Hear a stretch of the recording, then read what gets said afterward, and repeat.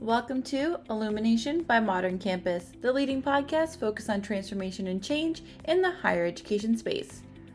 On today's episode, we speak with Madeline Pumariega, who is president of Miami-Dade College. Madeline and podcast host Amrit Ahluwalia discuss the nonlinear pathway of higher education to ensure students are well positioned to drive a meaningful career. Madeline, welcome to the Illumination podcast. It's great to be chatting with you. So great to be here with you.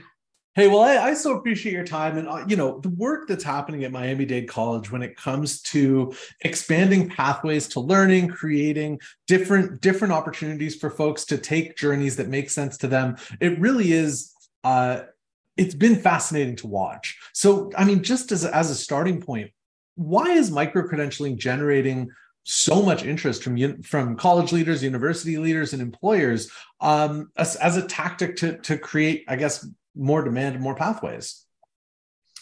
I think that one of the reasons that we're seeing micro-credentials really take off, it's because it creates that pathway to the future of work. We know the pandemic accelerated the adoption of technology, innovation in the workplace, the digitization and modernization of higher education, really of how we work. Micro-credentials, I think, give not only institutions, but also organizations the ability to kind of level up their employees, that it's not a direct 4-year pathway is the only linear way for higher education, that it can come in with a college credit certificate that gives you those essential workforce skills that lead right into an associate's degree that then may lead into a bachelor's pathway.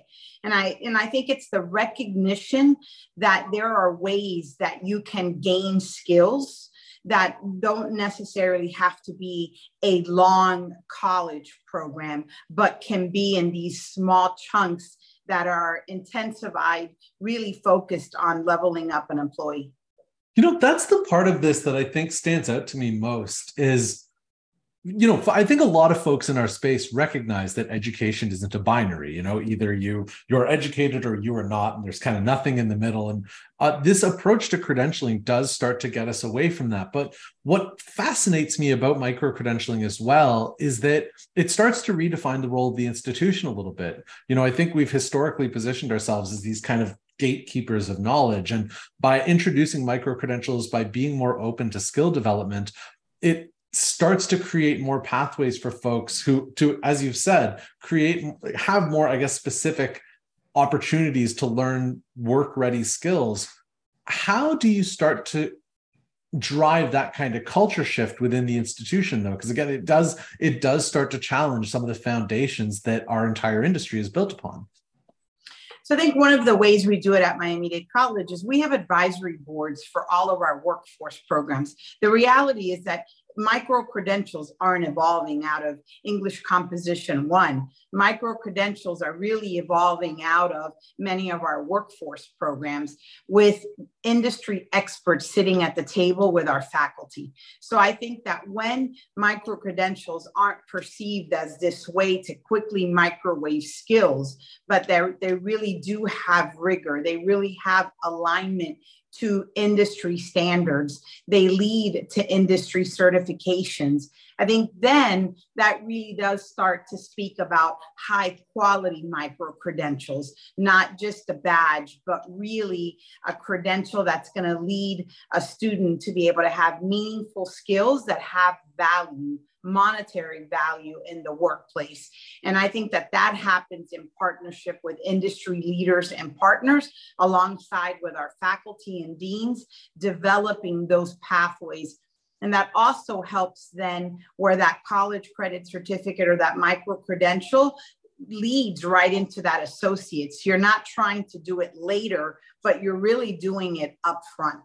Absolutely. Meaningful design. That's actually a really good segue, because I'm curious, as you guys have gone on this pathway yourselves as an institution, what have been some of the most common misconceptions that you've come across from academic leaders and from faculty when discussing micro-credentialing? I think that one of the misconceptions could be that you're going to attend a workshop and you have a micro-credential. Right. Right. And so I think it comes back to making sure that those micro credentials align to industry focused skills, and the recognition that those skills can be learned in various ways. It could absolutely be learned in traditional classroom format. It could also be learned in a modularized kind of platform, and it can also be learned with a contextualized application of those skills. And so I think that when you put in that kind of intentionality around curriculum design, it speaks to any of the misconceptions that we're just going to give you a credential because you attended a 1-hour workshop. Absolutely. You know what? To that end, I want to circle back to, I think one of the things that I've run into on numerous occasions when talking about micro-credentialing is the recognition that this is happening more in workforce spaces than it is in more traditional programs. But at the same time, I think one of the more common critiques that we get of our industry in general, especially when it relates to the liberal arts, is that folks struggle to understand the connectivity between that programming and the workforce. Whereas I think if you speak to anyone in higher ed, we know like the liberal arts programming develops the durable skills that people need to not only be able to enter the workforce, but to have successful and sustainable careers built on lifelong learning.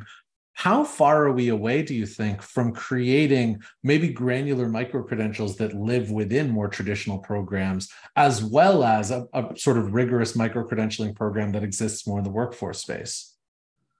You know, I think that's an interesting question. And I think where we can see some progress happen might not be completely in a micro-credential, but the idea of badging, right? The idea that, you know, if you're enrolled, for example, in an English 1101 course, and we know that communications is on every single job description, effective communication skills. Yeah. And you're halfway through that English course, and are there badges that can be aligned to some of the assignments that then all of a sudden in your LinkedIn platform, in your digital resume, you can add those badges about effective communication because you've completed X number of assignments towards the completion of that course? That might be over 16 weeks. But what could say that after 4 weeks, you might have earned a badge in one of the areas? And so I think that's a way to distinguish. A micro-credential, to me, should be a stackable credential, leads to workforce skill sets that are required, potentially an industry certification.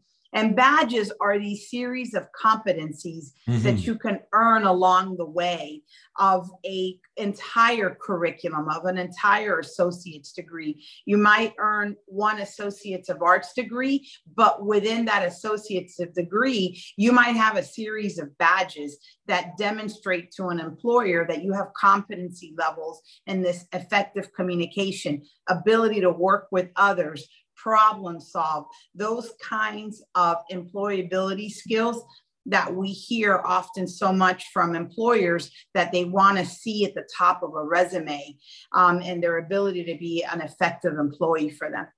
You know, for folks listening, I hope that there are two parts to that fascinate me. You know, one is a clear definition around micro-credentials and badges, which I want to say we've been circling around the edges of for the better part of a decade now.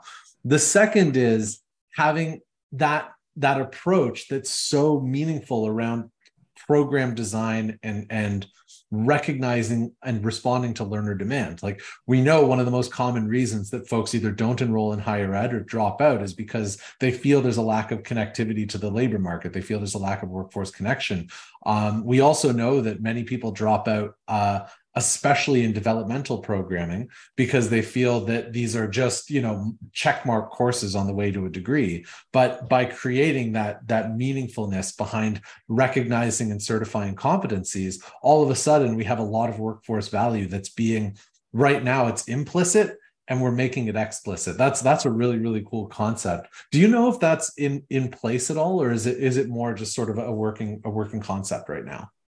I think a working concept, and I think by institutions, I think there are probably some institutions that might be further along in that aspect of it. But I think it's the way we've been able to at the college really be laser focused at Miami-Dade College and what we're doing around micro credentials, stackable credentials, and the value that we see and what the value that we see in badges, and keeping students motivated that they're seeing that progress towards their college education. Because I think it's really important. The purpose of college, it's not just simply to train someone for a job, but it really is to build capacity to ensure that they're in a position for an opportunity to really drive a meaningful career, to be employed, not underemployed. And when they are, then they're going to be engaged in community. They're going to be better global citizens. So I think it's not just this transaction of prepare you for this job today, but the role of colleges in preparing you for the future of work and what that might look like.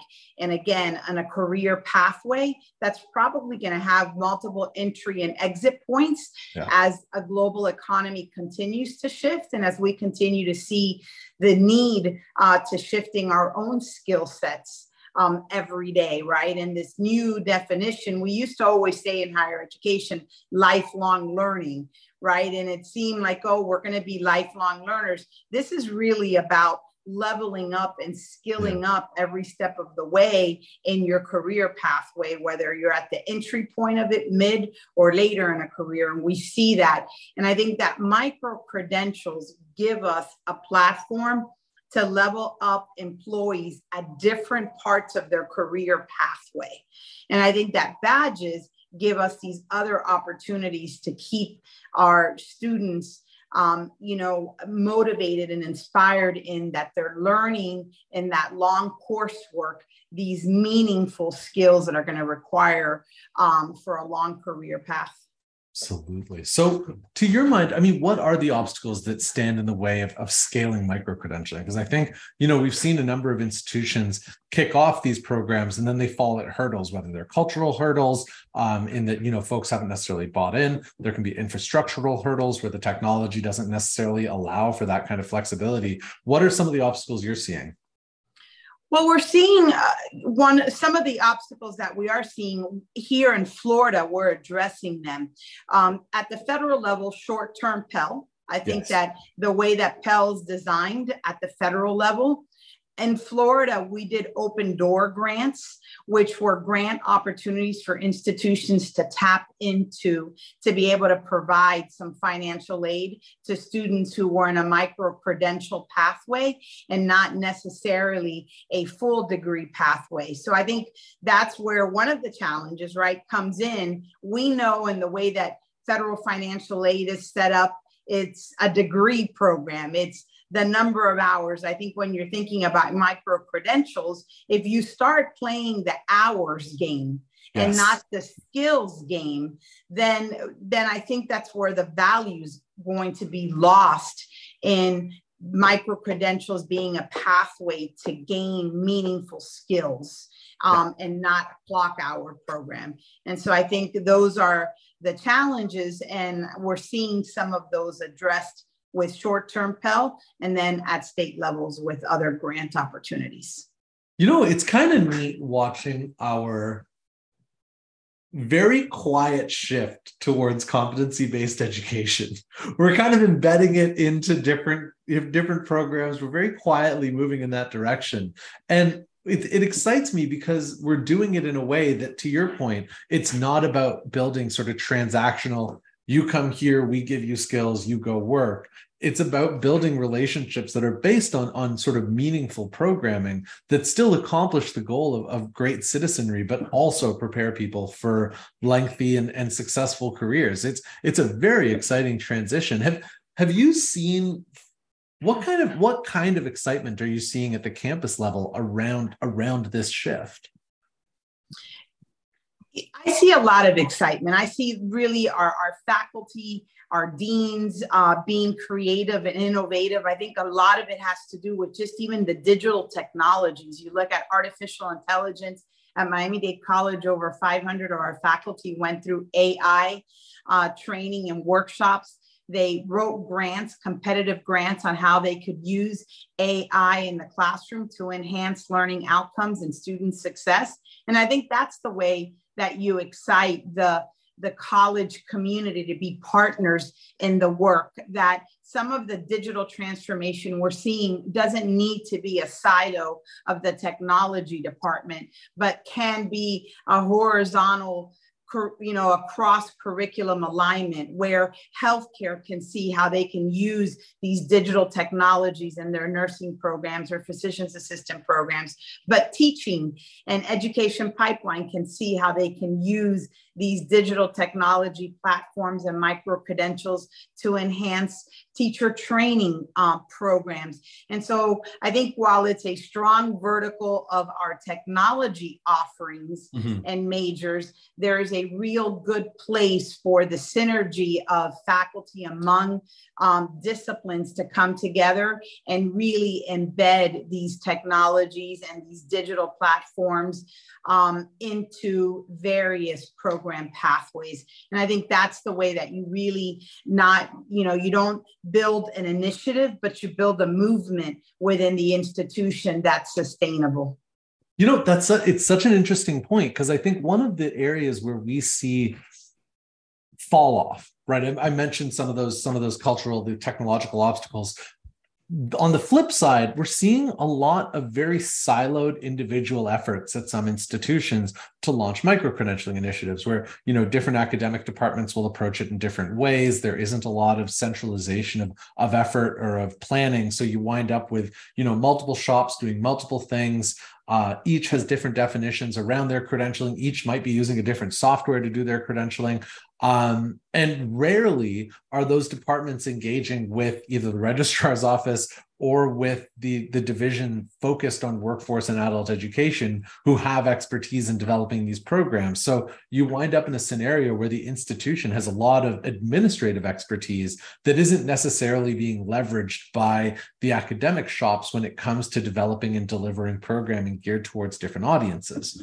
Now, obviously, just from some of what you've highlighted, you guys have addressed some of that lack of centralization. So I'm curious, how have you and your senior leadership group created that space for collaboration between administrative and academic leaders?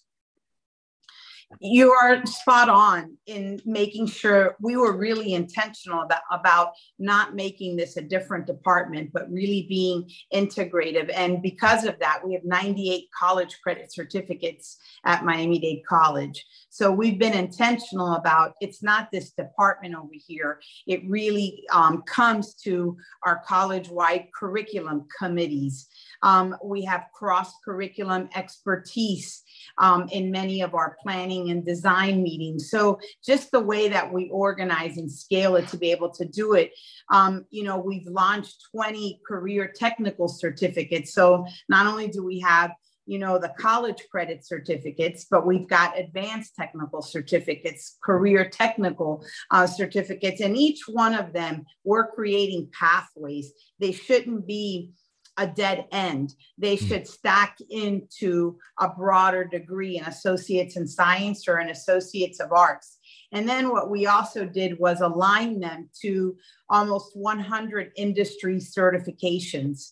And so that those lead into industry certifications and have that kind of validation. And that's a powerful way to show that these are really high quality technical training programs that are validated by industry professionals, right? And so I think those are the things that we've done to be really strategic and redesign our academic offerings and pathways to be responsive to the workforce needs of our community and to be responsive to students and employers and what they're asking us for. Absolutely. So if you take your crystal ball out for a moment, how do you think the micro-credentialing movement continues to evolve over the next 5 to 10 years?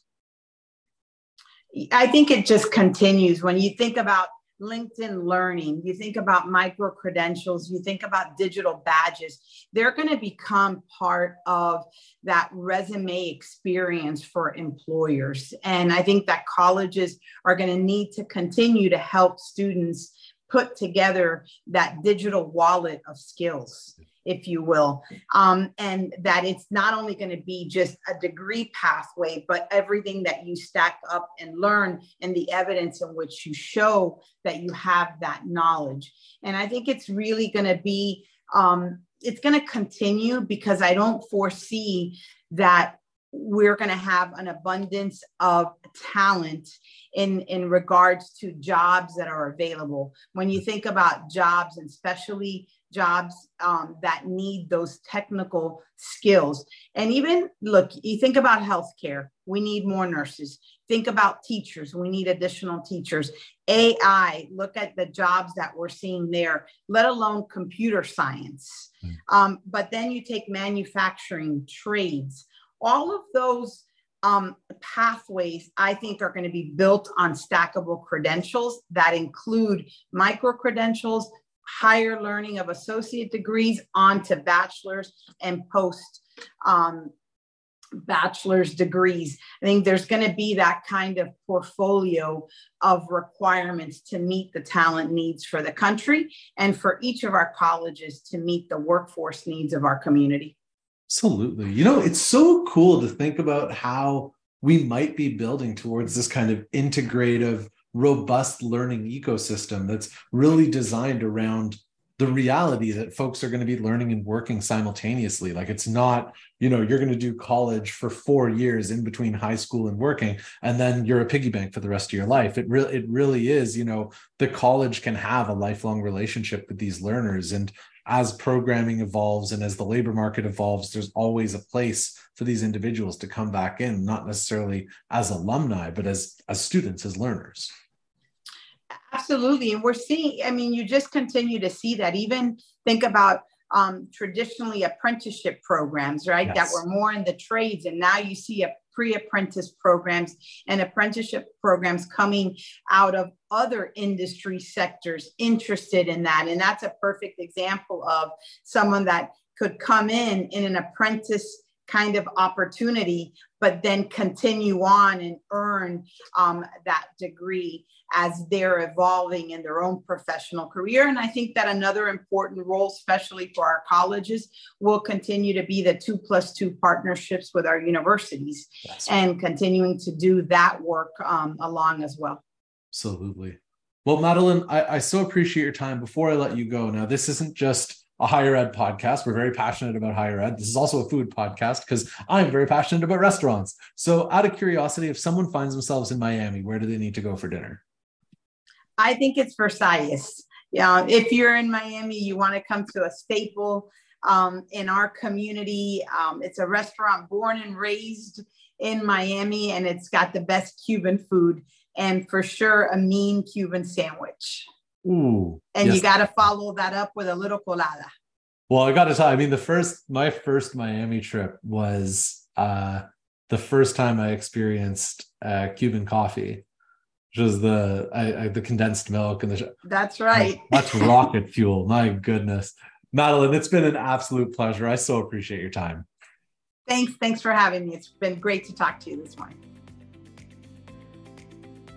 This podcast is made possible by a partnership between Modern Campus and The Evolution. The Modern Campus Engagement Platform powers solutions for non-traditional student management, web content management, catalog and curriculum management, student engagement and development, conversational text messaging, career pathways, and campus maps and virtual tours. The result, innovative institutions can create learner-to-earner life cycle that engages modern learners for life, while providing modern administrators with the tools needed to streamline workflows and drive high efficiency. To learn more and to find out how to modernize your campus, visit moderncampus.com. That's moderncampus.com.